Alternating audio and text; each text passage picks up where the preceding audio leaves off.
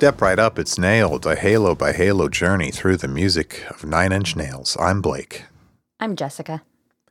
And this is With Teeth, Part 2. Disc A, Side 2, if you're following along on your vinyl. If my voice sounds deeper and sexier this time, I'm still getting over that cold. You really like to drag these sicknesses out. Yeah, sorry that I chose to drag the sickness out and that it's a long recovery like everyone who's ever had a cold in the history of the world. It takes like 2 weeks or more to get the phlegm out of your system. What? Nothing. Good grief. But yeah, we got 3 more songs for you. One of them's a single.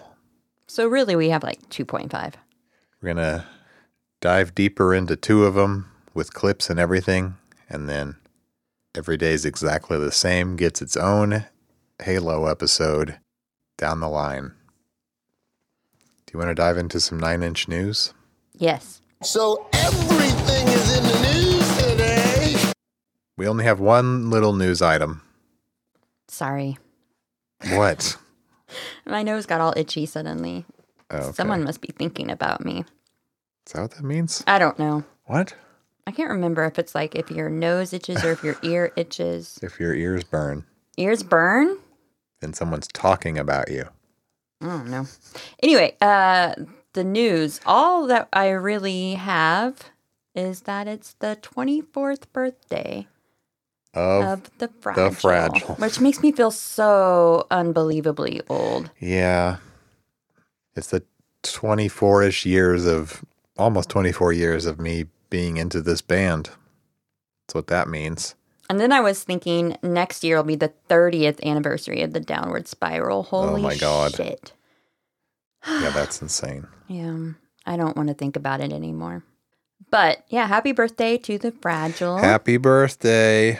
The older you get, the better paler you get. sound. What?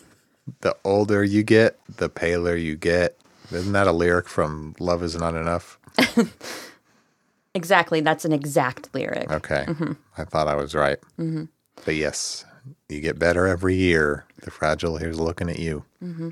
One of our listeners and patron, I think, posted an HBD and talked about how they were 12 years old when this album came out and they happily ran to the mall to get it. And I was thinking, 12 years old, you're so cool. Whenever I was 12, I was listening to like Ace of Base and same. Salt and Peppa. The coolest thing I liked was probably TLC. Janet Jackson. Actually, Janet Jackson rules, so. Yeah, she's good. So does Ace of Base, though. Well, at least one album. Their debut, if anyone's wondering. It's kind of hard to talk about the Fragile because it spent a year of my life dissecting it. Yeah. And now I'm still in my recovery period. But one day I'll go back to it, I'm sure. I went back to it recently. Oh, how was it? It's good. I mean, it's still great. I need to do a side-by-side listen with Teeth to compare. Before we start like a new era, I go back and I re-listen to all the albums. Oh, that's a good idea. Maybe. I should be doing that. Instead, I'm just kind of listening to stuff out of order. Anyway, that's all. Anyway, okay. So, today, we're going to spend some time talking about drums. This should be your time to shine, Blake. Drums. I can shine a little bit. I played the drums. So I know a little. Why? Well, I just thought we'd talk about the live drums on this 9 Inch Nails album. Yeah, it's the live drummiest album they've ever done, ever would do, by far. Yep. So when Reznor was writing the songs that would make up With Teeth, he had in the back of his mind an idea that a live drummer was going to play on these tracks. And so he wanted to actually record drums this time. So Atticus Ross and James Brown. James Brown. I always write LOL after his name. They had to track live drums against the new material. And there were some challenges with that. One is because the songs were still demos. The drum tracks had to be recorded in a way that would yield the most flexibility when it came to mixing. I got all this from a magazine. I have no idea what this is talking about. I believe I'm looking at the same article. Okay. And then they had to find a way to make the drum track sit correctly against the other more rigidly programmed elements of each song without losing that human feeling. Yeah, and I read the part where Atticus talks about that. Were you going to talk about that? No, I was going to let you talk about it because I got kind of bored reading through it. Yeah. Oh, I was fascinated. Well, I'm sure you were. It was like reading something in a different language. I had no idea what he was talking about. Should I talk about it now? Yeah, go for it. Let me see what Atticus said. Atticus said, "To my ear, the drums on this record have maintained the performance aspect. It just depends how you want to approach it. Obviously, I'm not going to let a drum track go with 100 flams against a drum machine." Now that is jargon, meaning... How do you spell that word? F-L-A-M, flam. Okay. I was just making sure. That means they don't sync up. So the beat should just go like, bah, boom. But instead you get boom, boom, because the performer is not exactly in sync with the drum machine or whatever other sequenced electronic element is in there. And it's called a flam when you get a ba-ba. Not right at the same time. Okay. And it gets that slightly off feeling that is not, sometimes that's desirable, but when you have like the downbeat, this big kick or something, you don't want it off. This is why Purest Feeling sounds amateurish in some parts, because they're playing a live drummer against a lot of sequenced elements, and there are a bunch of flams on that record. This, a lot more care was taken. Obviously, they can go in and Pro Tools a lot of stuff with teeth where they couldn't on the Purest Feeling sessions. But I'll continue with what Atticus was saying. And he describes how they kind of fix certain things. "One of the problems with Pro Tools is that people have started to make music with their eyes." That's interesting because I was taught never mix with your eyes, meaning mix based on what you see on the computer screen. But I do a lot. I'm so visual. I do a lot with my eyes. It's just how I am. And I line lots of things up visually, but I don't know. That's just me. But I know what he's saying. Your ears are supposed to be the most important thing. He says, "We're obviously not going to have flams or something that's going to make the song sound bad. But there's a good example on The Line Begins to Blur, and that's Grohl, just really a live take of him. Now we've got some pretty heavy programmed drums in there as well. There's an element of tightening up certain kick drums or whatever, but what there isn't is a methodical 16th note edit.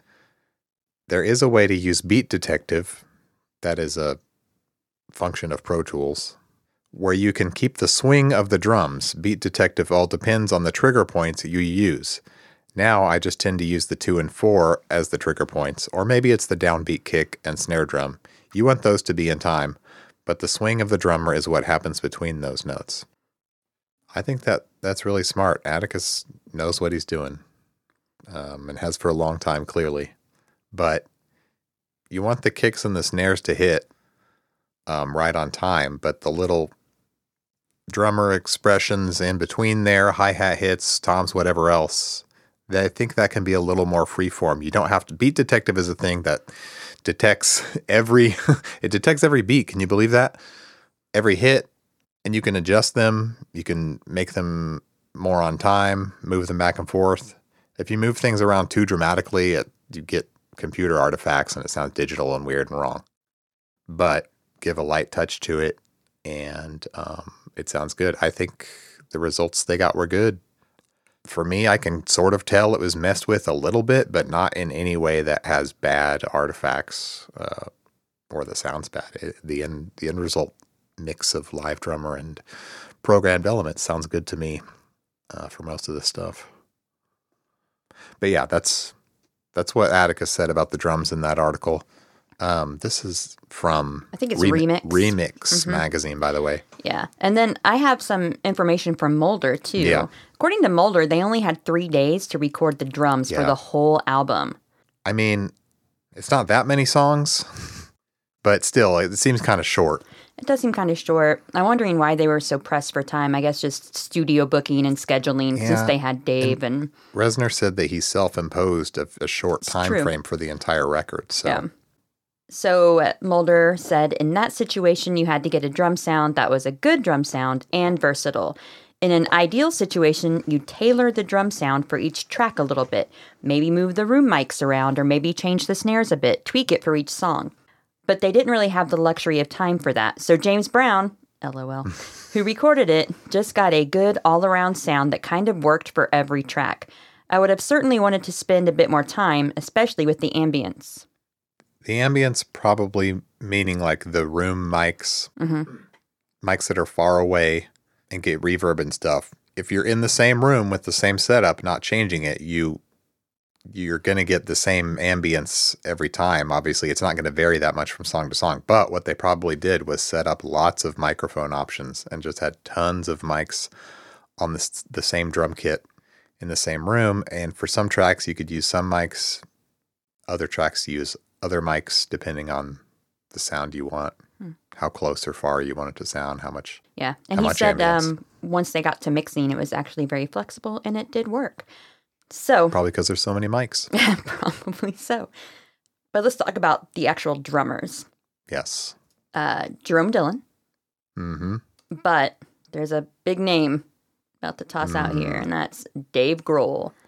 Dave Grohl, the drummer who's drummed for the most bands other than Josh Freese. I was reading through his book Storyteller, and I was kind of disappointed because there wasn't really much information about working on this album Yeah, at she all. was just skimming for this. Yeah, I bought the whole book just for that. I mean, I'll read it. There were some funny stories as I was kind of going through it about like his youthful days. And there's a funny little story I'll tell, but it's told better in this issue of Hollywood Reporter, I think, than it was in the book. But yeah, there was nothing in the book really about working on this album. But he did say, and I did not know this Because it was only 3 days. true. He probably forgot it. Probably. Actually, he didn't. He remembers it very well, and I have a clip to that effect later. Yeah. But one of the things I learned is that he's the musician he has been on SNL more than any other musician. Other than G.E. Smith. Well, we're not going to count G.E. Smith in the Saturday Night Live band. Okay, yeah. So other than them, yeah, I believe it. I can't name all the bands off the top of my head, but I could imagine. Yeah, I think he said, I can't remember how many times he's been on SNL. Were Nirvana on there? Yes. They were on the same episode as Charles Barkley. Oh, right. How That can was we a real. forget Okay, that? no, that's a classic clip. Foo Fighters, obviously. He might have drummed with Queens of the Stone Age or something on there. Maybe. I don't know if they've been on SNL. Maybe they have. He guest drummed for some other musicians, Oh, like yeah. Tom Petty, maybe? Oh, yeah. He famously guests for everybody. Even So- Joe Walsh for that tribute show. Oh, okay. I was about to say, I don't. Benefit show. Yeah, that's right. This is a good place to talk about how pissed I am that at that Joe Walsh benefit show, Nine Inch Nails played. Grohl stepped in to drum. He drummed for Joe Walsh, right? He wasn't, or was he drumming for, or maybe it was both, for Black Keys? I don't think he drummed for Black Okay, Keys. my memory's clearly fading of this show, but I don't remember, though. it's all running together. He We'll didn't, just say he drummed for every band but Nine Inch Nails on that Yeah, show. That's pretty what we're much. going That to is say. pretty much the case. He could have stepped out and reunited with Nine Inch Nails, but it didn't happen. He was right there. Yeah. Come on. They Don't could know have what to tell done, you. I don't know, getting smaller or some shit. It was kind of a big deal, though, that, I mean, Grohl drummed on this album, but it was also just like live drumming in general, you know. I remember getting pretty excited that Dave Grohl, a name I knew, was going to be on here. And I was already, I mean, obviously I knew Foo Fighters, but I had recently heard the Queens of the Stone Age stuff that I really liked his drumming on. Mm-hmm. So That's a I good was like, album. okay, this is cool. Yeah, it's a great album. But because it was Dave Grohl, it was brought up a lot in several different interviews that Reznor did around the promotion period for With Teeth. So I want to read some of these. Well, hold on. First, I want to play a little clip.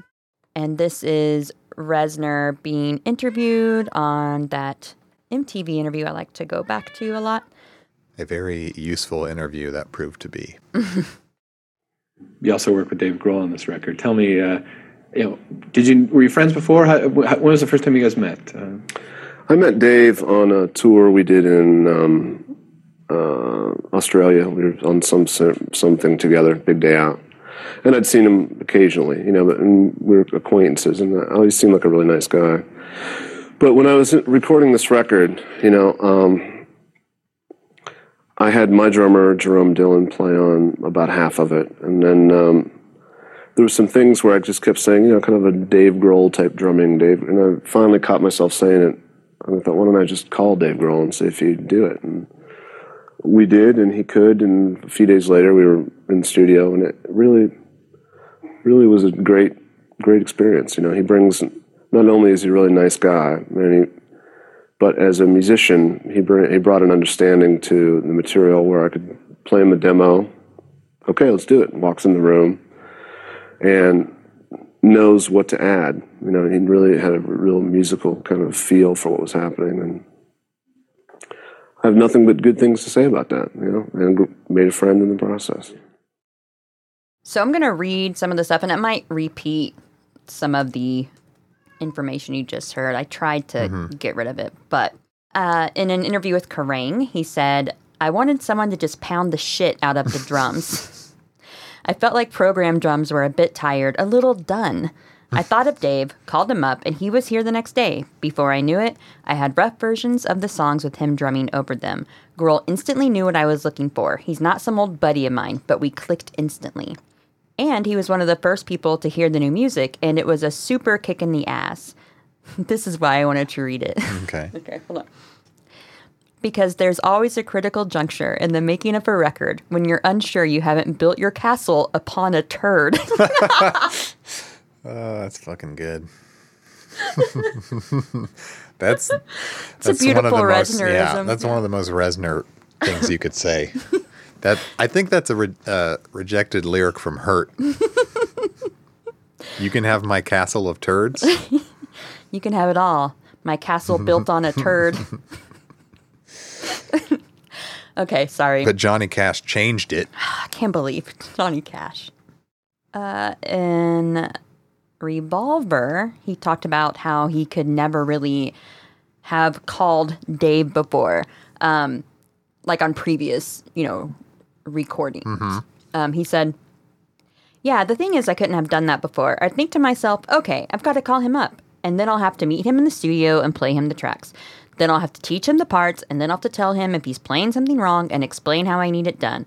Fuck it, I'll just program that shit myself." Yeah. And then he just talked about how it was like a really pleasant experience working with them, and how it kind of even changed the whole sound of the album, the sound of like the live drumming juxtaposed with like the piano that kind of runs throughout this album. Yeah. Like it's a real kind of stark. That's like the biggest that's why this album sounds so different. Yeah. From everything else. It can be really jarring sometimes. Yeah. And sometimes it's just really, the piano that runs through this album, like all the different parts it's probably my favorite thing about the album actually, is that it does have so really much good. piano. It's really cool parts. Yeah. I think that there are some really beautiful parts in this album. Kind of glad for how it shaped the sound, I guess. And Reznor left those parts in. To me, I'm still undecided on whether the live rock band sound of it all was a plus or a negative. I mean, I don't know. Obviously, it sounds really good just on its own merit, but taking it as a whole, I don't know. Well, that'll be something to reflect on at the end. But it is telling that Trent never went back to that. The whole attitude of fuck it, I'll just program it is because I'm a drummer. I've also been a recordist. I guess still am. Recording and mixing drums and playing them and setting them up is a royal fucking pain in the ass. It's the worst. And I love the instrument. And I'm a drummer, and I'd rather program drums. Like at this point in my life, I've set up and I've mic'd enough drum kits and mixed enough. Just fuck it, dude. Like if we're going to beat correct this later anyway, why not just, I don't know, why not just fake drums all the way unashamedly?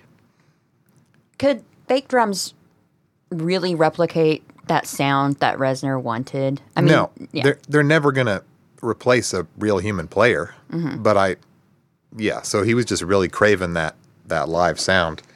But I mean, I like fake drums, so it works for me, and it's easier. Yeah. But I've done both ways. So the last thing I have to say about Grohl, and I'm sure we'll come back to him several times as we talk about the songs Yeah. tonight. And he does 2 out of 3 tonight, by the way. Jerome Dillon actually gets to play on one. Oh, no, no, I was wrong. Grohl does 1 of these 3. Love Is Not Enough is programmed. And With Teeth is Jerome. Yeah. But it's not as simple as that, and I have more on that later. Okay. I do want to read this little piece from The Hollywood Reporter that was published in like 2011, and it's Grohl talking about meeting Reznor and being contacted by him later to record on this album. But it's kind of long, and it's kind of the same story he tells in his book, but in the book he kind of goes off on different tangents. So this is more put together than it was in his book. So he said, I think I met Trent for the first time in the summer of 1992. Nirvana wasn't working, so I spent the summer at my good friend's house in the San Fernando Valley, sleeping on his floor and going surfing every day. His house had no air conditioning, so every day the sweltering valley heat would wake us up and force us out to the beach. My good friend Brian made it his mission to find a different swimming pool every day for us to crash. Apartment complexes, people's backyards, it didn't matter. If you had a pool and Brian kind of knew you, we were in your pool all day. Those types of guys. One day, Brian called and said, guess where we're swimming today? The fucking house where Sharon Tate was murdered by the Manson God. family. Wait, that house had a pool? Yes, I guess I shouldn't be shocked. it had a little pool. It's not like it was like some huge Olympic-sized pool Well, or yeah, I know. something. We all freaked out, didn't ask too many questions, grabbed our towels and split. Once we arrived, I noticed some studio gear in the living room. That same living room that you've seen photos of 1,000 times. I recognized it immediately. I couldn't believe I was actually standing there. And then someone told me it was 9 Inch Nails. They were making their new record in this house, in that room. And it was a masterpiece. Years later, I was at home when I got a call from my manager, John Silva. He said, your buddy Trent Reznor is looking for you. Can I give him your email? Sure, I said. I hadn't seen or talked to Trent in years. To be honest, we were never really that close. Just casual acquaintances, maybe do a festival together every now and then. Of course, I had enormous respect for him as an artist and producer. I just didn't know him as a person. I checked my email a few hours later and found a message from Trent. He was in the process of making a new 9 Inch Nails record and had been recording live drums. He asked if I would be interested in playing on the album, and the hair on my neck immediately stood up. By the way, as I was flipping through the book, I noticed that this happens a lot to Dave Grohl. The hair on his neck is constantly standing up, or he's constantly getting chills up and down his spine. So, Who is he, R.L. Stein with these literary devices? I actually got the chills, see, just from reading the sentence. I ran down the hall and said to my wife, guess what? I think I'm going to play drums on a 9 Inch Nails record. I was so blown away. I mean, who wouldn't get the chills? If you got an email that was like, Jessica, will you play kazoo on the next 9 Inch Nails? Kazoo, how dare you, sir? Okay, what? Clarinet? I don't know. Thank you, What? clarinet. Okay. Will you sing on the next Oh, no Nin one would ever record? ask me to sing on a record. Well, I'd get chills even if it was kazoo. Maybe xylophone. That'd be cool. Anyway, Trent likes to play all his own xylophone parts, so Okay. I doubt you'd be asked. I immediately called Trent. We chatted for a few minutes. He explained what he was up to, and of course, I accepted his invitation. He asked when I could start. I said, tonight. Grohl is super excited. We booked my favorite studio in the Valley, Sound City, for a few days, then moved over to another studio, Grandmaster, to finish out the session.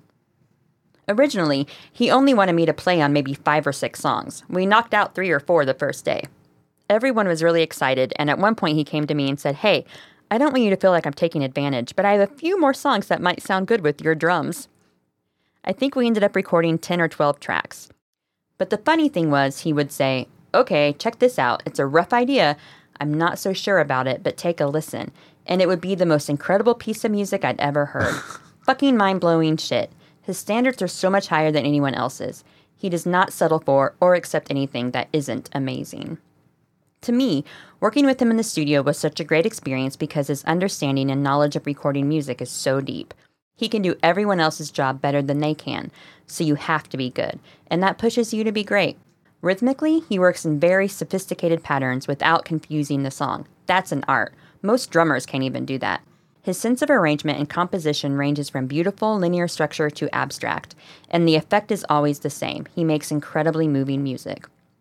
I think it's safe to say that he is my generation's most talented musician, producer, songwriter.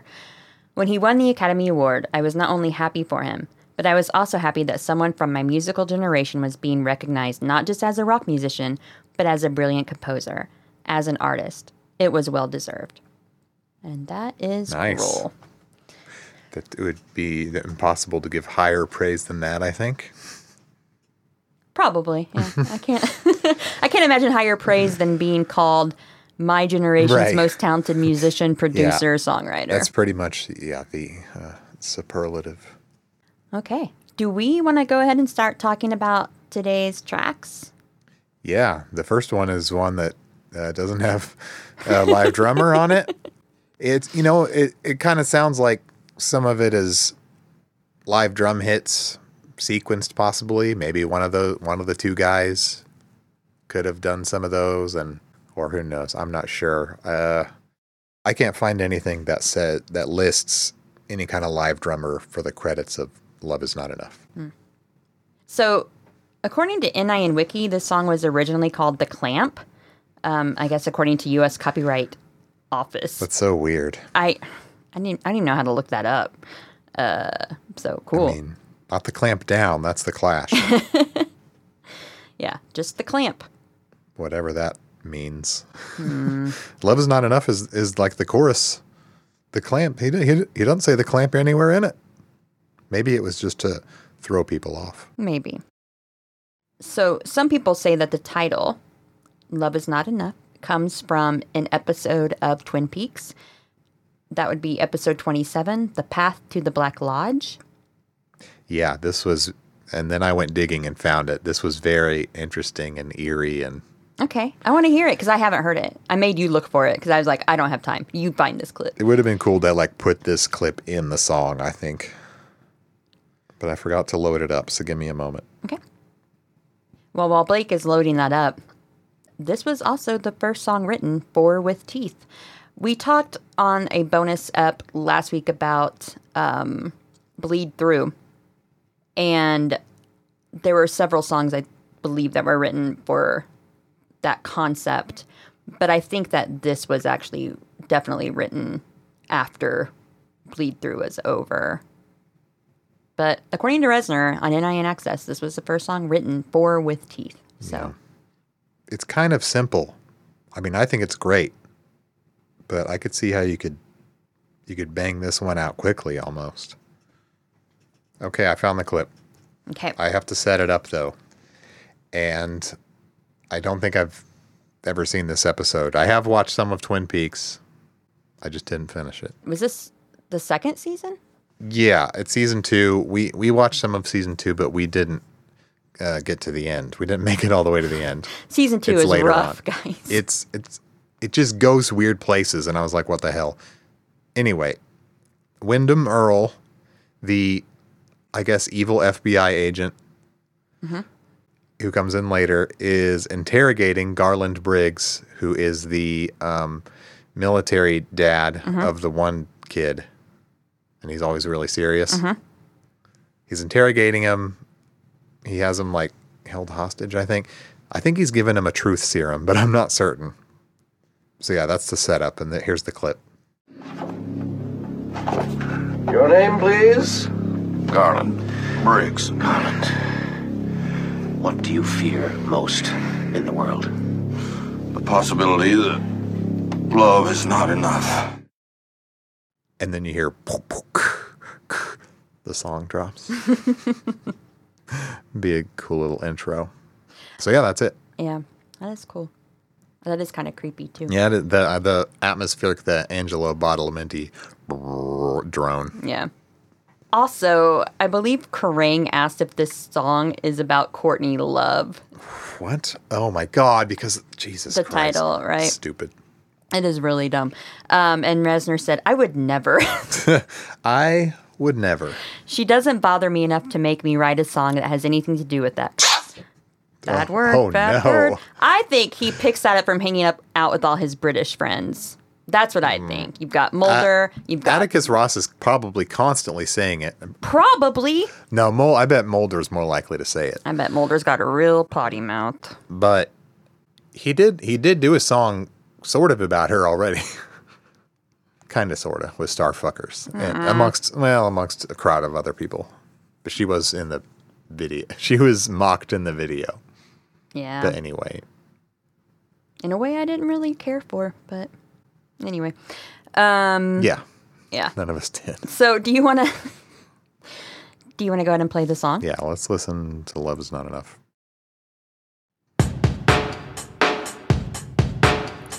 Love this beat. Do you? What if I was like, no, I hate it? Those big toms.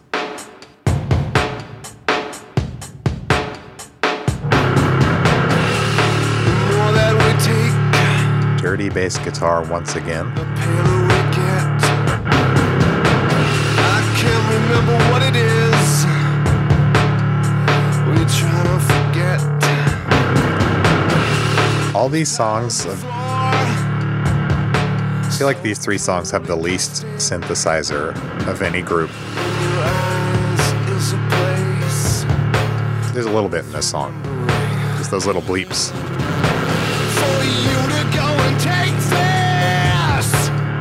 Some of the dirtiest guitars on the album. I feel like Every Day is exactly the same. It does. It has a quite big fat bit bass synth. of synthesizer.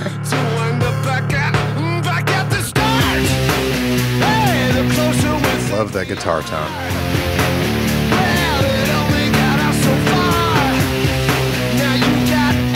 But as far as that one single note stuff that he talked about early on, like no chords, I want single notes.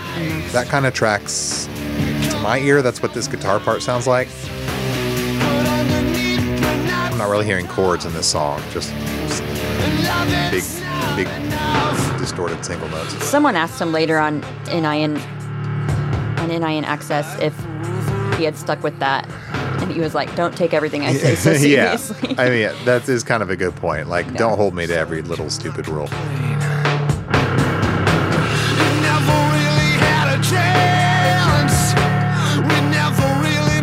I think these are some of the better lyrics of the album, maybe, on this song.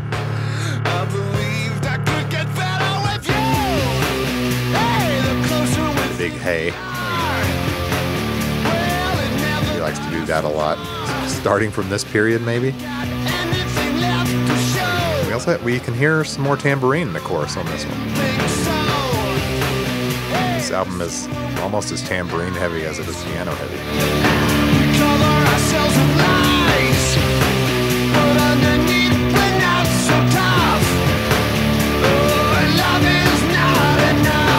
And this song is, I've talked about it being a little simple. A verse, chorus, extended outro, kind of like Collector was.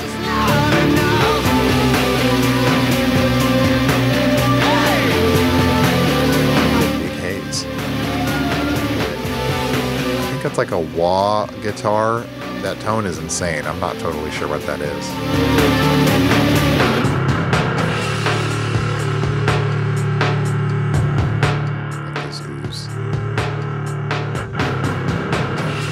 Lip syncing the ooze. Very little. The only synth I heard on this one was the kind of the ping, pingy little thing there.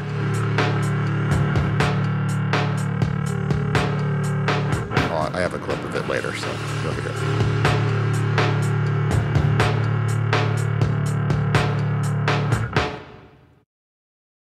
That's it. 3 minutes, 40 seconds. Additional lyrics for this song, just left for dead and all used up. That's it. I like it. Keeps it snappy. The whole song is snappy, even the unused lyrics. I could hear kind of how those lyrics make sense in the song. Yeah. If he were to add them. Where the other ones I'm kind of like, huh? the previous ones we talked about. Is it time for some clips? Let's play some clips. Let's do it. That drum loop.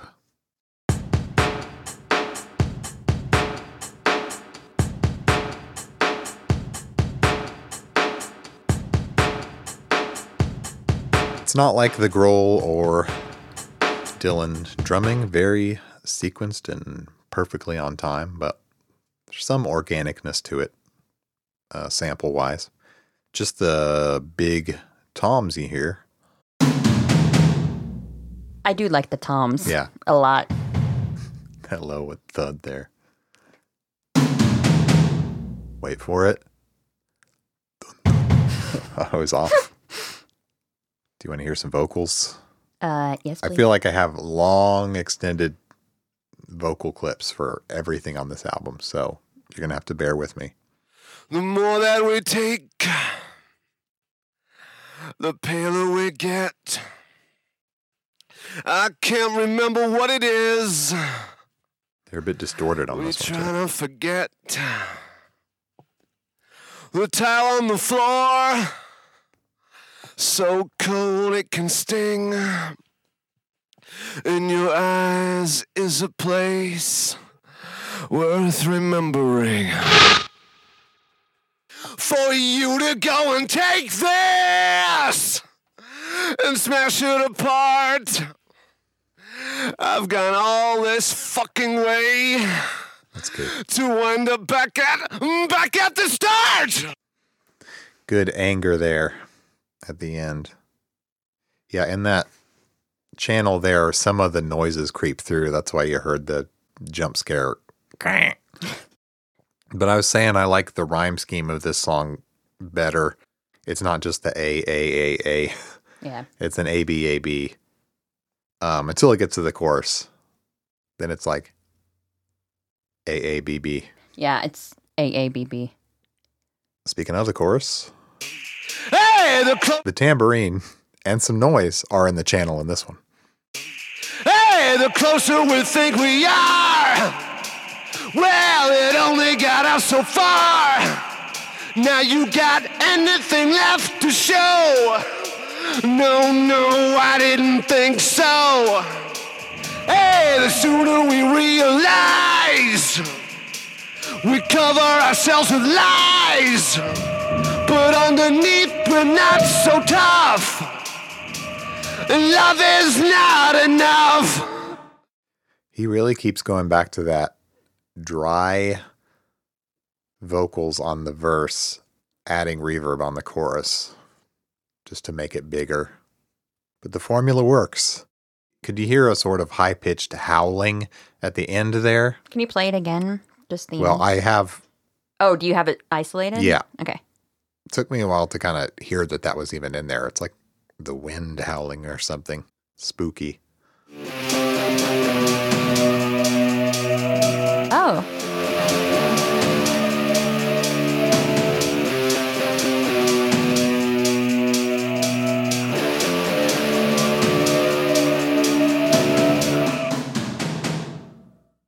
All that tambourine. I think there might be a combination of like sequenced tambourine and real tambourine going on in separate channels. And then the last vocals you hear.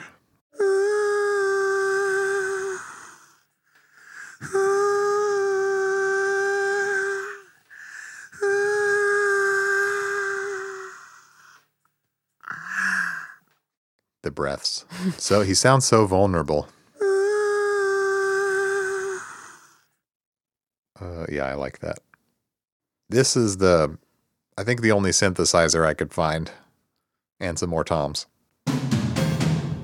Oh, those little peonies. Yeah. I mean, not even sure what the source of that is, honestly. Could be anything. Love that noise going left to right, too. And God knows what that is. Some more tambo and guitar.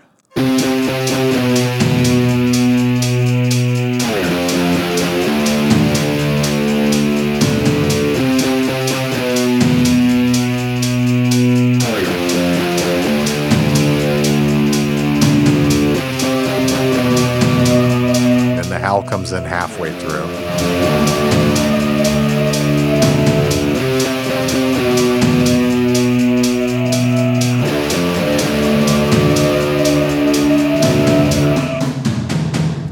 I already played that howl part, but I figured people would want to hear as much of that guitar line as they could get because it's really cool.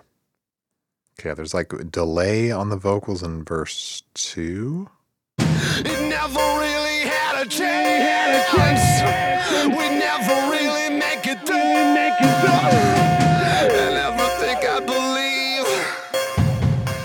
I believed I could get better with you. Hey, the closer we think we are. And then the last thing I have, let's see, Dark Tambourine and Trent Hey. That's what I typed. Dark Tambourine. Yeah, there's like a darker version of the tambourine and Trent going, hey. Oh, it has all these weird noises in it.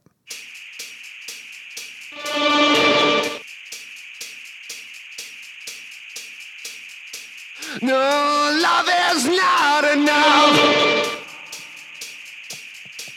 Hey! These are shrieking it.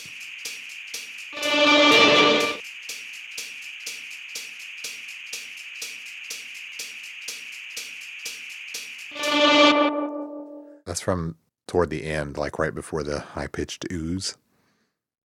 Okay, yeah, that's all I have for Love Is Not Enough. I don't have much more to add about it. It's probably one of the stronger tracks on this album, I think. It's not like my favorite. I agree. But I like it. I probably like it more than... It's definitely one of the better tracks on the first half of the album. Oh, yeah. So, live, it was performed at half of the shows on the With Teeth tour.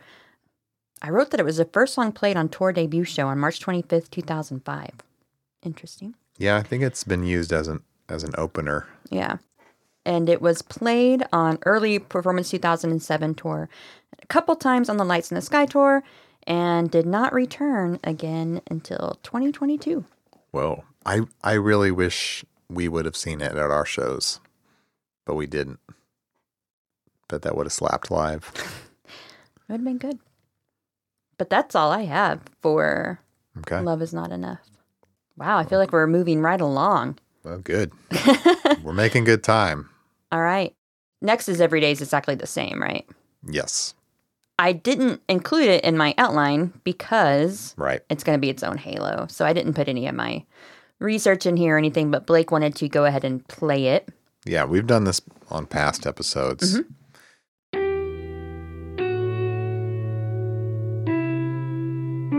Love that little piano opener. We're going to listen through and give our initial responses. So when I was reading reviews of this album, one of the things I do when I first start researching for an album or an era is I read album reviews. And one of the reviewers talked about, I think it was this, and the opening piano part was very similar to the refrain in Closer. Yeah. And they're talking about just how uninspired this album was and Trent's recycling ideas and something like that, to that effect.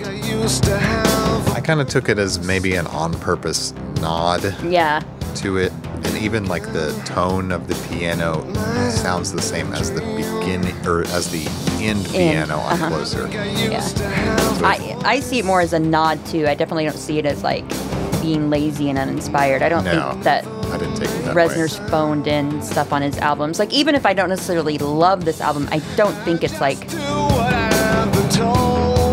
phoned in or half-assed at all. Like, no, it's not. It's just very different. But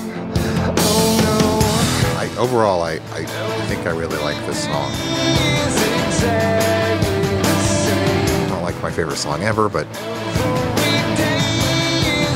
it's pretty effective. I love that bass synthesizer. You were saying that. You love it too, right? Yeah. And this was a song I think that really had more emotional resonance for people during the pandemic. Maybe we weren't experiencing what Reznor was experiencing when he wrote this song.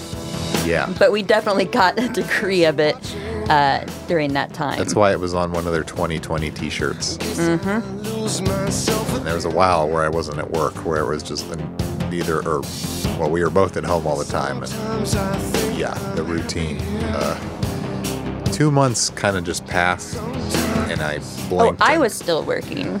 I know you're, but I blinked and 2 months had passed, and I was like, what the hell did we just do other than drink and play Animal Crossing? Blake and I decided that 2 years of our life, we should get them back. So Yeah. we're just going to tell people that we're 2 years younger than what we are. Yep. So I'm not even 40 yet. I'm 39. Yep. Turned 40 this May.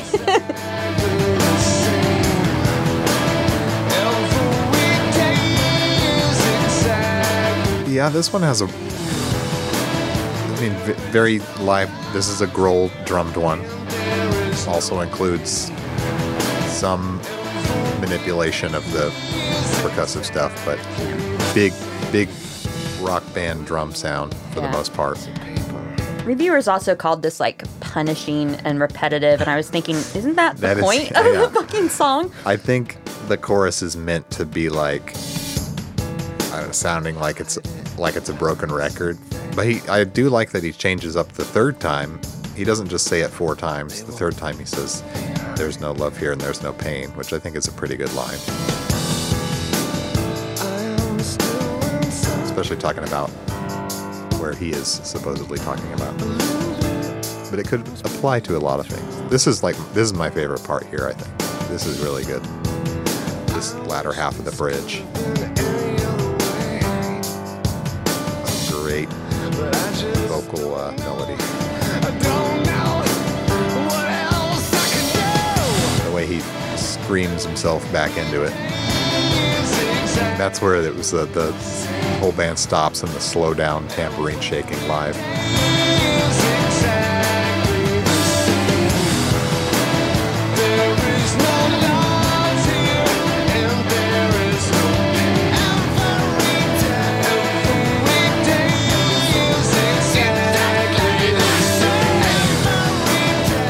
I remember this one being on the radio a lot. Not as much as The Hand That Feeds, but for a little while there, after they stopped playing Only. Of course, this was the single after that. I thought it was weird to hear it on the radio. Maybe not a lot, I heard it a few times. What alt station did we even have at this time? I can't remember what the station was. Was it Q102 or something? I don't know. It changed so many times. When I was a kid, Yep. it was like Channel Z. And then Channel Z kind of became like this adult contemporary alternative station, which broke my heart. But Clear Channel. Then all the noises start to come in at the end of that track that lead into the beginning of With Teeth, the title track. So yeah, Is With Teeth the track that's going to get us canceled and probably make people hate us? this one. I have thoughts on, and I don't like hot takes as a general rule. I don't really do hot takes. I think they're kind of. Hot take, this is the worst track number 7 a Nine Inch Nails album has ever had. Trying to think, is it? Maybe. I don't know. I'd have to go back and look at all the track it's not. 7s. There's no way it's better than all the track 7 than any of the track. The Becoming 7s. track 7 on Downward Yes. Spiral. Okay. Sin. Just like you imagined. What's 7 on the right side? Complication. But I have a take. I don't know that I'd want to call it a hot take. It's more of a long, rambling thing about drums and rhythm and beat and rhythmic displacement. But Go for it. No, you go with what you want to say No, first. you mean just do the basics that I usually Yeah. do? Really, there's not a lot to talk about. Like I couldn't find a lot about some of these songs. Even the notes from Nintern on our spreadsheet that we share were just Jerome gets to play on a track. Yeah. So yes, Jerome is doing the live drums on this song. I thought it was Grohl. You did think it was Grohl, but probably because of this clip you're going to play in a minute. Yeah. Okay. Should I play the clip? Yeah, play the clip. So this kind of gets into the idea of rhythmic displacement, which is the phenomenon when you can't find where the quote correct downbeat is, and your mind thinks it's somewhere other than where Trent Reznor thought it was. Can you explain what a downbeat is, just for people who maybe don't know? A downbeat, like let's say we're just in regular 4/4 time, just 1, 2, 3, 4. Each of those, you can consider each of those a downbeat, rather than say like 1 and 2 and 3 and 4 and the ands would be an upbeat. Okay. And the 1 is the downbeat that Grohl's going to be talking about. Okay. And which is very important to find in this song. And what I could never find, and why I couldn't hear this song correctly until recently. And I might blow some minds with some of the manipulations I've done here. I know some people thought it was, including myself, thought it was one way for many years. And Grohl, according to the clip, thought it was that way too. But it wasn't. Reznor just came up with a really weird off-kilter beat where the snare is not where you'd predict it to be whatsoever. And it almost sounds like the beat is doing everything in its power to make you lose where the 1 is. Yeah, it's a really disorienting song. Yeah. So I'll go on to show you in this TED Talk, I'll go on to show you where the 1 is via something I made later on. If you think it's this is where my hot take part comes in, but it's not really a hot take. If you think the 1 is somewhere else, it's because you've been listening wrong. And I can say that not in an insulting way, because I listened wrong since 2005 until just recently. Even today, when we were just listening to it on vinyl, when the song started, I was like, oh, here it goes again. I lost the beat. And it took me hearing some of the lyrics, some of the vocals set me straight, but it took until almost to the first chorus. And then suddenly my mind snapped and I was like, okay, there it is. Now I can hear it right. I was hearing it wrong yet again, even after all this work I've done. And then suddenly it snapped into place. And I was like, oh, wait, this is like one of those Magic Eye posters. Which, by the way, I've never been able to. Really? Never. So maybe you're one of the people who, this would be an interesting test. Not test people me. who can't see those, maybe they can't find the beat on With Teeth. But honestly, I don't even try. What I mean is you can look at it and think you just see all these weird wavy lines. And you're like, yep, that's a picture of weird wavy lines. That's all I see. But it takes, something happens, I don't even know what, at some point down the line where it comes into view and you're like, oh, actually, that's what the picture is. That's where the downbeat is. And I think my theory is, and I think there's strong evidence to back this up based on the clip we're going to hear, Trent wanted Grohl to drum on this one, but because he could never quite find that downbeat correctly, Trent was just like, fuck it, let's move on to the next thing. And then later had Jerome come in, who for whatever reason, probably because he's good, found it and could get into the groove. So I think this song was originally gonna be Grohl. Are you saying that Grohl's not good? No, not at all. Sure. Grohl's great. But this fucking off-kilter beat that he made can trick anyone. Even Grohl himself said that a lot of drummers can't even come up with beats or rhythmic patterns that Reznor does. That's what he was talking about. These completely non-standard, I would have never thought of that. What the hell even is this beat? It's a pattern I've never heard in my life before. But once it falls into place, it's kind of cool. I think I would have just reworked this song though. I don't know if it's worth all that work. But God, that's only like half of what I have to say about this song. But I think we should move on. Then maybe I can talk about the other stuff later. Are you going to play the clip from Girl now? Yeah. Okay. You're going to hear snapping a lot. That's not us messing around.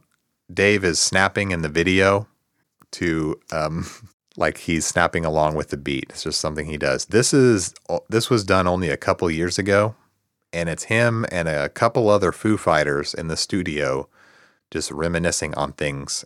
And he briefly reminisces on With Teeth sessions. It's him, Pat Smear, and the other guy. Foo Fighters heads will be mad at me, but I'm sorry. I only know The Color and the Shape, a great fucking album. And still their best selling. Rami Jaffe or Rami. Sorry, I'm dumb. He's the third guy. Okay. You'll hear all three of them in this clip. It's a really weird thing when you can only hear the one in the place that you can hear it. Because that happened to me once when I was playing drums, actually on a Nine Inch Nails record, where Trent was like, okay, here's the song, and he sent me this demo. And I was doing what the drums on the demo did. So I would record a drum track, and Trent would say, okay, on this one, make sure you hit both crashes on the one. I'm like, okay, cool. What's And the so one? I'm like,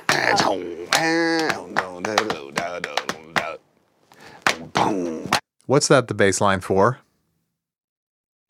It's With Teeth. Well, yeah, I Sorry, thought it's not a trick question. I was like, is it With Teeth? Like, what are you trying to trick me into saying? Grohl's not credited on With Teeth. Mm-hmm. Dylan is. Mm-hmm. So why is Grohl talking about playing it? Because he played it first. They didn't go with his takes. Anyway, continuing. Like that. It'd be like, cool, that was really good, but make sure you get the crashes on the one. I'm like, cool. And then afterwards, he said, come in. So I come into the control room, and he goes, tell me where you think the one is. And he hits play, and I was like, and he and his engineer dude, Atticus, or his other guy that he works with, they looked at each other, they're like, How cute. Exactly. Like, that's not the one. I'm like, it's not. Then he started showing me like where it was, and I couldn't get it. I was like, let's not use numbers. Just tell me where you want the fucking crash. That's the way you have to do it. Yeah. That would be me. It's better just to hear it. Of course, I it's think. music. It's not a math problem. Everybody figures it out their own way. Rami's very wise. I think maybe that is a good way to sum it up. Maybe that's why I have some trouble with this track, because I don't want it to be a math problem for my brain. But my brain's trying to treat it like a math problem when I can't find the beat. I just want to listen to music, man. I don't want to do no math. Exactly. That's why we hate math rock. Exactly. This house, we do not listen to math rock. I like some of it. I was just kidding. Dillinger Escape Plan. But as Grohl said, I couldn't get it. And I think that's why they moved on and went with reliable old Jerome. I wonder how much they had to work with Jerome to get him to get it right. Maybe a little bit. Who knows? Or if he got it right away. He could Who have. knows? His brain could have just seen that magic eye right away, like some people do. Mm-hmm. You know, it couldn't even be in the Rock and Roll Hall of Fame though. That was a little bit of a snub, right? He put a lot. I feel like there were. I know it's interpersonal. Things did not end well. I know. So, but I feel like he put enough work into the band that he deserves it. Klauser wasn't either. Klauser was there. He was at. I don't think he was inducted in the Hall of Fame though, but he was okay. at the reunion. Yeah. Right. It was Ilan. It was. That's correct. Because I remember the original the Skype thing, the Zoom thing. Klauser wasn't in that. No, it was Brenna. Yeah, but Jerome was in neither. So something's not good there. He's apparently salty about it, what I've heard from sources. But, Is he still salty after all these years? Probably. Well, if he was snubbed. Yeah. I'm just saying he earned it. That's all I'm saying. Just for getting the damn beat. Just for getting that downbeat, he earned Rock and Roll Hall of Fame status. So, should we play it and see if you can hear the downbeat? Yeah, I'm not. So, it's fine. You don't think you're going to hear it? Nope. Or did you even care where it was in the first place? I kind of don't care. Okay. See, that's a different kind of listener. Mm-hmm. There are different kinds of listeners, and we all have different ears. I'm the kind of person who, if I don't find that downbeat, I lose my mind and I can't enjoy myself. And that's why I never enjoyed this song until recently when I started messing with it, cutting it up, taking out, isolating things, and fixing the beat. There's a Tribe Called Quest song, Bugging Out, that people seem to love, I believe from Low End Theory, that I could never like because it has one of those hard to find downbeats. My brain won't do it. That's what I'm saying. That's the kind of listener I am. I just feel out of sync, out of place. Yeah. But I don't go searching for... I don't like that feeling. I strongly dislike it. Do you feel out of sync, out of place when you listen to With Teeth? Mm-hmm. Okay, so you hear something. Let's just play that MF. Let's see if we can both locate it right away. And I've been practicing a lot lately. Okay. I'm not going to try, so. I think you should try as an experiment for me. No, because I'm not good at that kind of thing. So. Okay, I'll try to. You won't see this on. You won't hear it on the podcast. I'll try to gesture maybe. Okay. Okay. Sorry for all that, but I hope you liked my TED Talk. Anyway.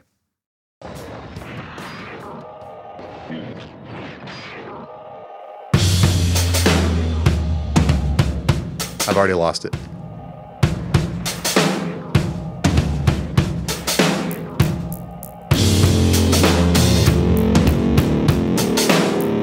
Yeah, I've lost it.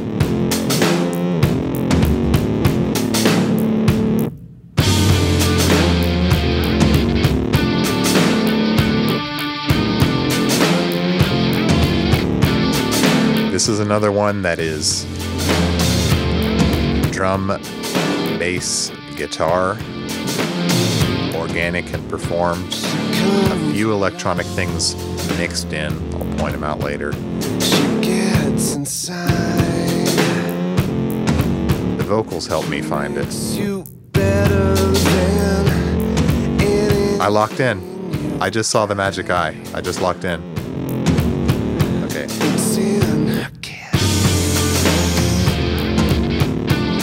It's a lot more enjoyable when you lock in. And it runs deeper than you dare to dream it could be. Here comes that chorus, Jess. She's cringing. She's wincing. She's laughing now. Shadow vowels. As Laura taught us.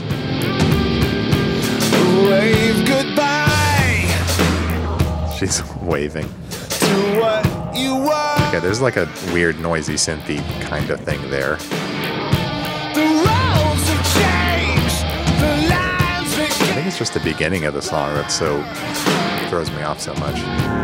She makes you hard. It's also kind of repetitive and hypnotic. It's really just this beat. Other than the bridge, which is like an entirely different world. Yeah.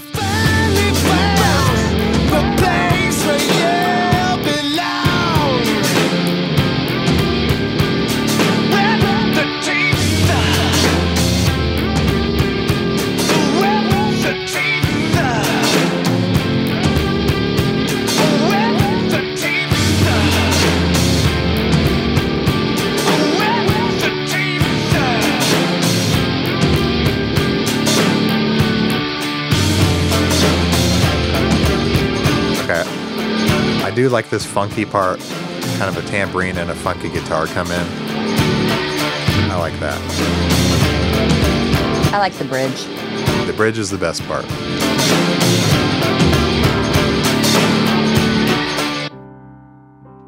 Got to turn it way up here. The volume change is so extreme. It's almost like we're in a totally different song. Yeah, it is like a different song was inserted here. And then when it Now, comes talk back, about sounding vulnerable.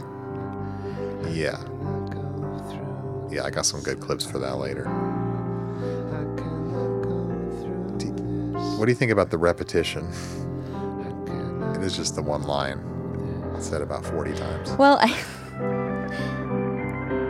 think it's just maybe reinforcing his. I'm trying to think about it to definitely verbalize it.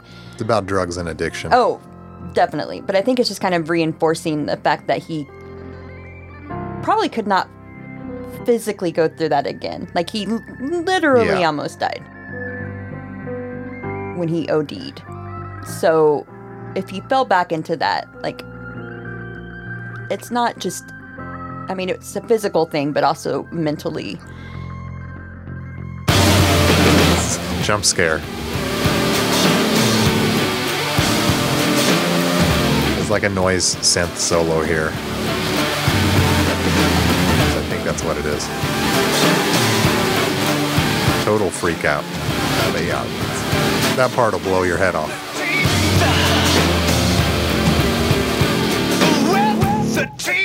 But yeah, as far as the repetition, I see it as like a affirmation or something to that effect. A mantra that you're repeating to yourself again and again while in recovery, possibly. A reminder. I like these kind of whispered vocals here at the end.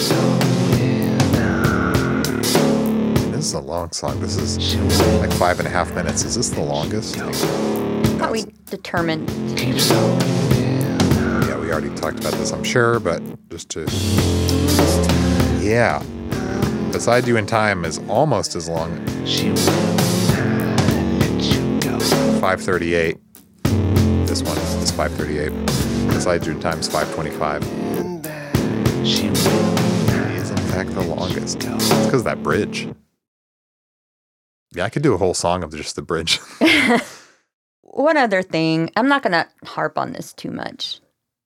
Mm-hmm. Just this was a song that kind of turned me off of the album as a whole. I just could not get past this song for probably several different reasons. Probably the rhythmic displacement. That put me off. The shadow vowels. Shadow vowels. Which were so pronounced. I mean, it just for some reason it was like, sometimes still can be depending on my mood, like nails on a chalkboard. I don't know why. I really don't. For me, it's not like nails on a chalkboard, but it's not like, I'm not like, oh, that's genius. It's not like my favorite I'm more vocal neutral. affectation. No. But what's weird is I can listen to like some of the fall tracks and I don't even notice it, but that's because he does it all the time. So that's probably why. Yeah, but it's also not as loudly enunciated as it is here. But also just if we're going to talk lyrics, I really was kind of disappointed that using a sexy lady? A woman. A temptress. A seductress as a metaphor for drug addiction and use. I don't know. It just kind of gets old to... Sweet, sweet lady heroine. My favorite lady. Just cocaine. People used to say cocaine Del Rey. People... Sorry, that came from a meme. People used to use that kind of... No, I know. Drugs are always feminine because you know why? Lady H. What? Why? Women are bad and evil, and we always will be. We're going to but we love tempt the you. baddies. We're going to seduce you. And Mary Jane? Stop. No, I'm just coming up with examples. Yes. But I don't know. That was just kind of disappointing. I think I'm not going to harp on it too much, like I said. But that's just one thing that always stuck out to me about this song and kind of disappointed me about it. But I should be used to it. I mean. Whatever. Yeah, because we gave Reptile a pass. Reptile's a little different. I'm not going to compare the two. It is. It's talking about more about a literal person and less about, not about drugs. But just using a woman as a metaphor for something bad. Yeah. Something that will ruin your life. Something that, I don't know. I just kind of over it. Wasn't digging on that. It's an old rock trope, so it's been done. You know. Mm-hmm. I think his lyrics, we'll wait to talk about this when we talk about Sunspots. But the teaser is, I think without the without the weird beat. If it had a more straightforward beat, it would just be like another Sunspots. And maybe that's why they needed to make it stand out so much. Didn't you make a mix that was... Yeah. Okay. Well, I've made a few different things. Okay. I have a mashup of With Teeth and Sunspots. That's a whole different thing. I'll put that out later. And you will probably hear clips of it in bonus episodes if you got the bonus feed. I made a version for us where I fixed the beat for those who would like help hearing it better. And this helps me as well. Okay. And I have a little clip of what the chorus would sound like without the shadow vowels. Do you want to go through the real clips first, or do you want to go through the stuff that you have created? Yeah, we'll go through the Blake's Clips corner first. Okay, so drums only. Okay, so. Damn it.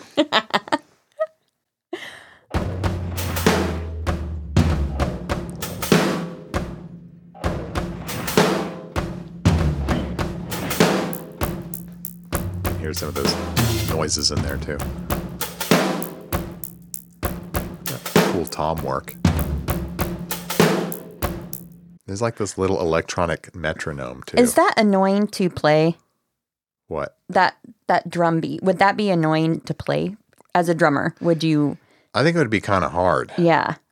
If you got really, really used to it and fell into the groove and could find the downbeat, maybe it would be fine, I'm sure. Okay. But it's not what rock drummers are used to. So yeah, like outside of your comfort zone for sure, for most drummers. Okay, some vocals. She comes along. She gets inside. She makes you better than anything you've tried. It's in her kiss. Sexy. The blackest sea. And it runs deeper than you dare to dream it could be. I think a lot of people consider this song a little sexy. Those lyrics are a little sexy. Well, he's using especially the singing about a seductress. It's in her kiss. That part. Whispering it. Okay, the chorus. Oh, cover your ears, Jess. You're not going to like this. With the teeth. With the teeth. The delay, too. With the teeth. With the teeth. Okay, I won't torture you more with it. My favorite guitar part. I really dig this guitar tone here.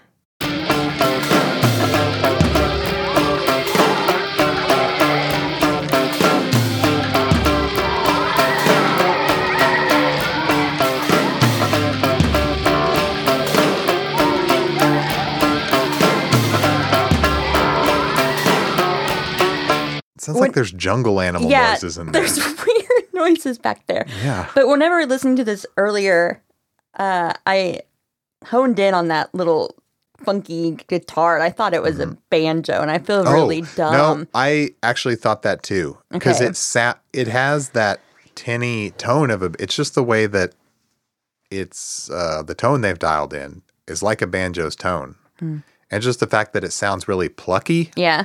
Like, I also thought that.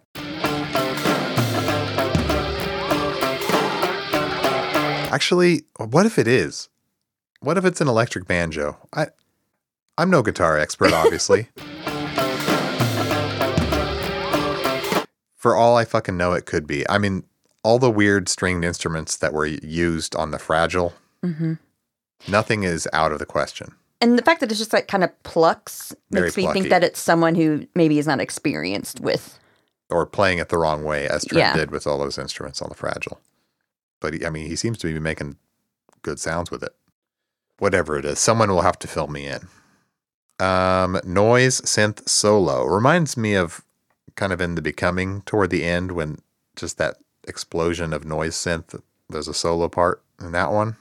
That's what this reminded me of.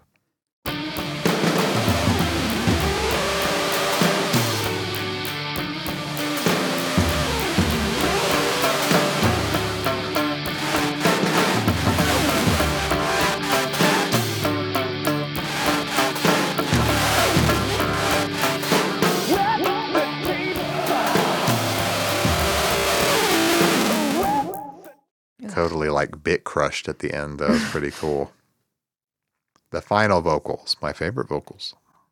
She will not let you go. Keeps holding on. That little metronome thing. She will not let you go. So strange. Keeps holding on. This time I'm not coming back. She will not let you go. She keeps holding on to you. This time I'm not coming back. She will not let you go. Okay, this is a really good one. That piano is so fucking quiet. I made it louder, and we're going to hear just the piano.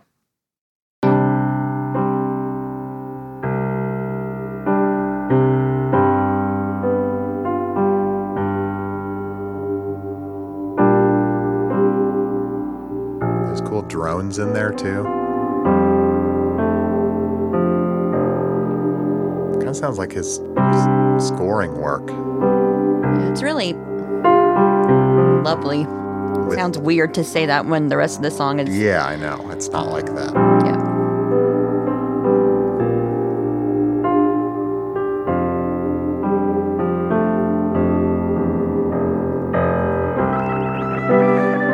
I love this weird... I think it's just maybe a super affected guitar.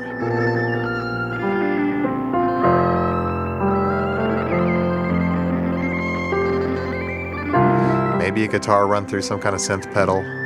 It's really hard to say.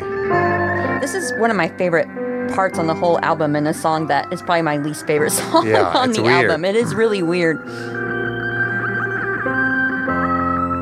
Pull out little parts like this that are amazing, even if you don't like the whole. It's strange. I do love that pretty noisy thing at the end, though. Mm-hmm. Okay. And then just the vocals made louder. I cannot go through this again. I cannot go through this again. I cannot go through this again. I cannot go through this again. I cannot go through this again. I cannot go through this again. I cannot go through this again. I cannot go through this again. Those drones. Yeah, a very vulnerable performance of... Very honest. He always talks about honesty, and I feel like that's a very... Not faked. Okay, do you want to hear my version where I fixed the beat? And you tell me if it helps you hear it better? You can, but it doesn't mean anything. I don't have to play the whole thing. I'm probably going to... We'll just listen to the beginning. I'll put the full version of it up somewhere, probably on the Nailed YouTube channel.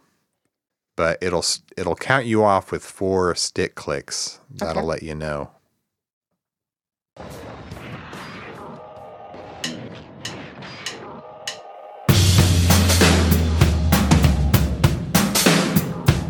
She just made a face.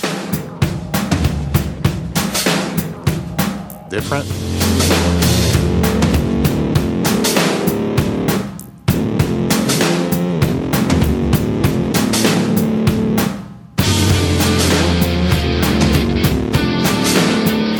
Maybe better. I like it. I like it better. Honest to God, I like this better. And then The vocal performance sounds so much better when you know where the beat is. And the chorus even kind of makes more sense. She gets inside. She makes you better than anything you've tried. I'll just get to the first chorus. It's in her kiss. You're glad to see. And it runs deeper than you dare to dream it could be. With the teeth, with the teeth. All I did was add a standard beat where the kick is on 1 and 3, the snare is on 2 and 4. I added that quietly underneath the existing track, and there's a little bit of hi-hat in there, and that's all. That just kind of, for my mind, it tells me where everything is. Did it make a big difference to you? I mean, it did, but I might have blown some minds. And then for funsies, what would the chorus sound like without the uhs? A lot more boring, it turns out. Or just not a lot there.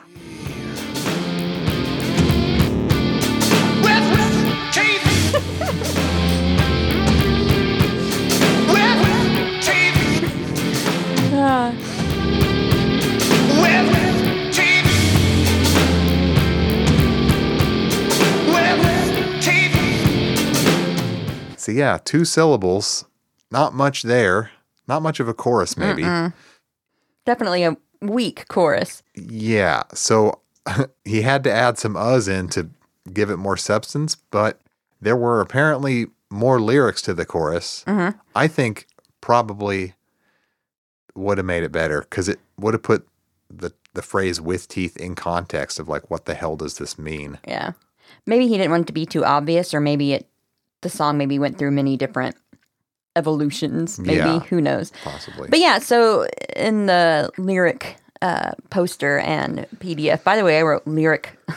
I typed out lyric poser. Lyric poser. He's such a lyric poser. Yeah. In the chorus, there is she's holding on with teeth. Yeah. That's a full thought. Yeah. And she is the greatest lie of all. That also appears in the lyric poster PDF.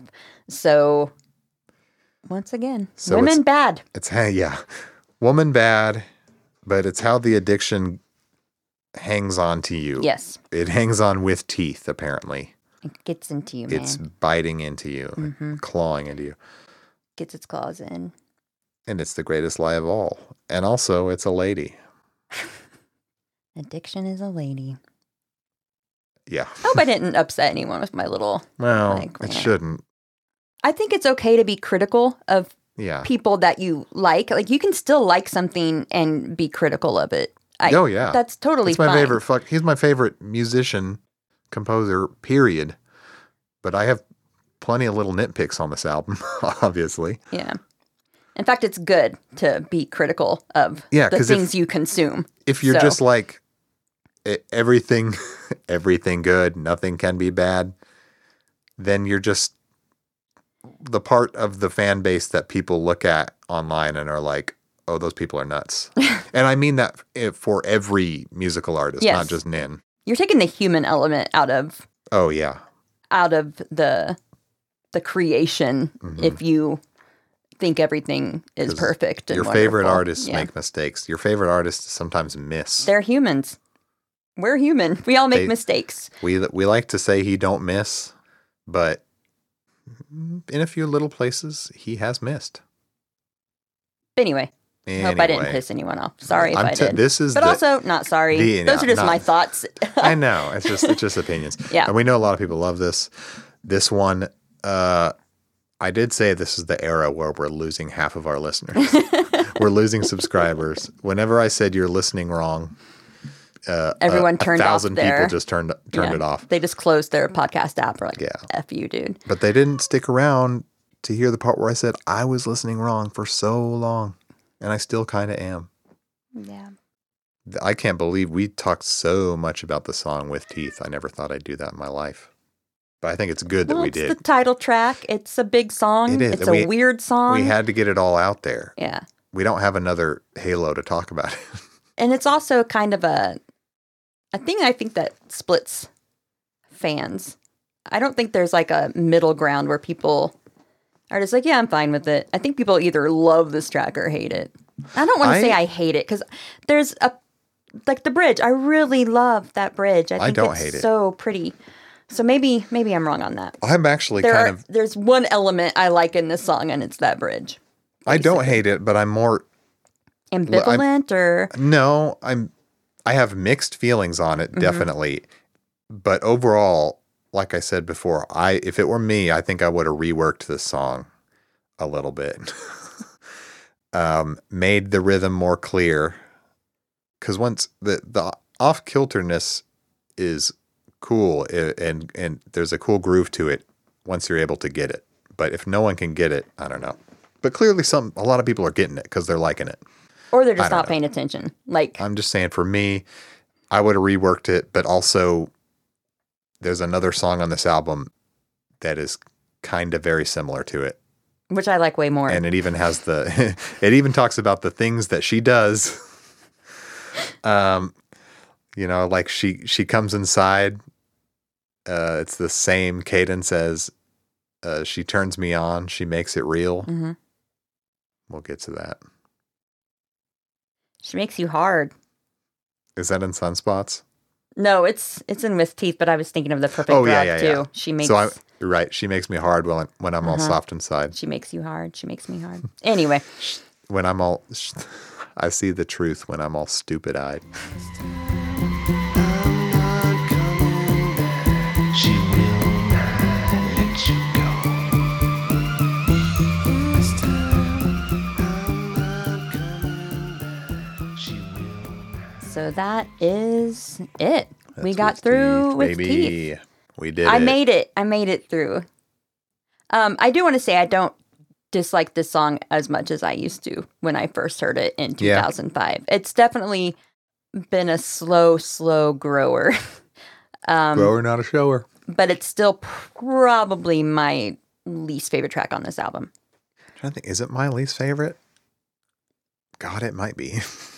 You know what But I we've don't never hate it. done? We've never done like a ranking episode. I'm not a big thought- ranker. I'm not a big ranker. I know you're not. I think it might be fun though. I think ranking's overdone, but some people are nuts for the ranking. They love it.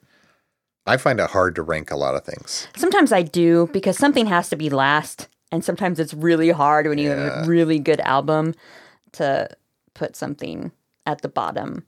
But for sure, this is at the bottom of my With Teeth ranking, I think. Okay. Well, we need to get to the end of it before I decide what's at the bottom, what's at the top, because I need to revisit everything thoroughly. Yeah. Well, all I want to say is from here on out, You're a latter half stan. I am. And we've heard from a lot of these. Yes. And I think I might be too, even though there are moments in the first half that I'm really into, like the whole song Love Is Not Enough that I love. The jam section at the end of All the Love in the World, some of the best Nine Inch Nails material ever to me. But just that section. All right, let's wrap this up. Yes. Do we have any new patrons? Oh, yes, we do. I think just two that I haven't read. Okay. Rob. Welcome, Rob. Hi, Rob. And our friend Jessica. Oh, hey, Jessica. The other Jessica. Number 3. Yeah, I guess that's an inside joke. Not that you're number 3 in quality or something. Look, just number 2 and just number 3 are number 1 in my heart. They're tied. They're all number 1. There's a lot of Jessicas. That's the thing. We're all 80s, 90s babies. So That and Jennifer, very popular names. Mm-hmm. My mom sometimes would call me Jennifer when she got mad at me, and I'm like, "That's not For even real? my name. She's the one who named you. That's She not shouldn't even get it wrong. close. I mean, I can understand calling me Monica, but Yeah, calling me Jennifer. Moms call their kids by their siblings' names, and Sometimes I call my littlest niece Elliot. Right. Well, yeah, it's understandable. Yeah. because I'm old. And she's like, or sometimes I refer to one of their dogs as a dog that died. Oh, no. You don't want to So now I just don't refer to their dogs at all. I'm just like, that one. Don't refer to them. Anyway, thank you to our new patrons. If Yes. you're interested in being a patron, Blake, what can you go? Where can you go? What can you do? Nailedpod.com has all of our stuff, including the link to our Patreon, where you can get the Nailed Even Deeper feed. Twice as many episodes. We go beyond the Halos, and you can get those for as low as $5 a month. You get our private listener Discord, which is very fun to be in. Mm-hmm. You get our close friends on Instagram. You get merch discounts on all merch if you're a patron. And there are different tiers with different benefits too. And if we get to 200 patrons, I will get my 9-inch nails tattoo. Right. We got to get to 200 for that, folks. I already have it planned out. I'm pretty sure I know what I want and where it's going to go. And it's going to be so cool. And it's on our butt. And it's not on my butt. It has to be a place where I can show people. And it says, with teeth. And it's got a big pair of teeth. No. Don't tell people that. Biting the butt. If you want to support us, you don't have to support us. If you can't support financially, Exactly. you can do free stuff. You can go and you can rate and review us on Apple Podcasts. Hold on, I want to check something. Okay. You can give us a 5-star rating on Spotify as well. They have that.